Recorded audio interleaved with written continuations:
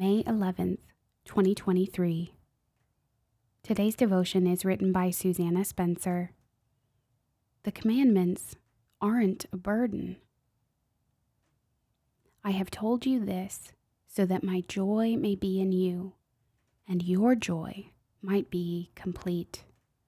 John chapter 15, verse 11. As I stepped out of the car, I could see his joyful face bouncing up and down in the window.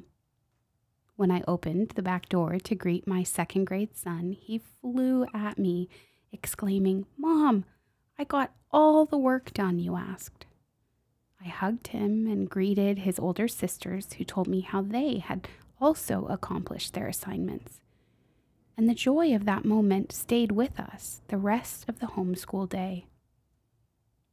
We've been trying a new thing this school year, now that my children are a little older.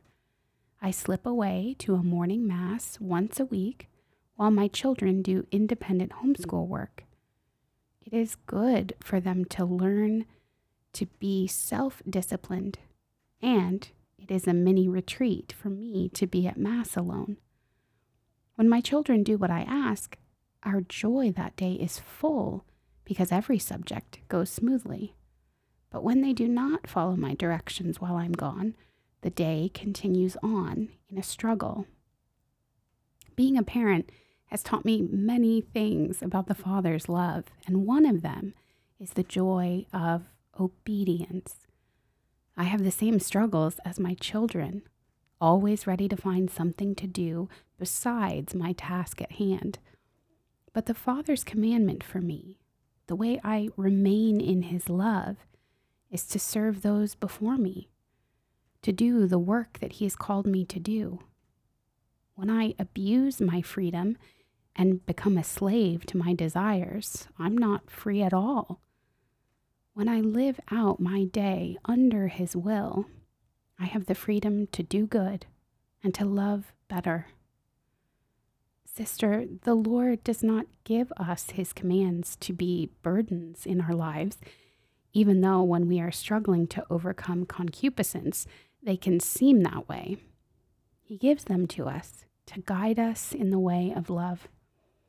All he ultimately wants is for us to surrender to his love and to return it.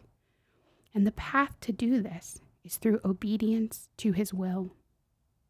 This can be revealed to us in the commandments preserved by the church or in the vocations to which we are called.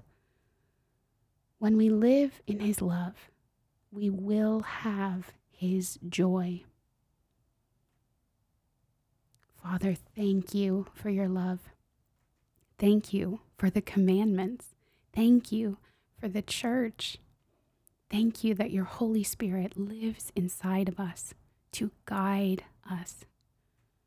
Help us to draw near to you today and increase our joy.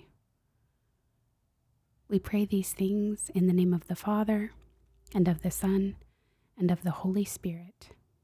Amen.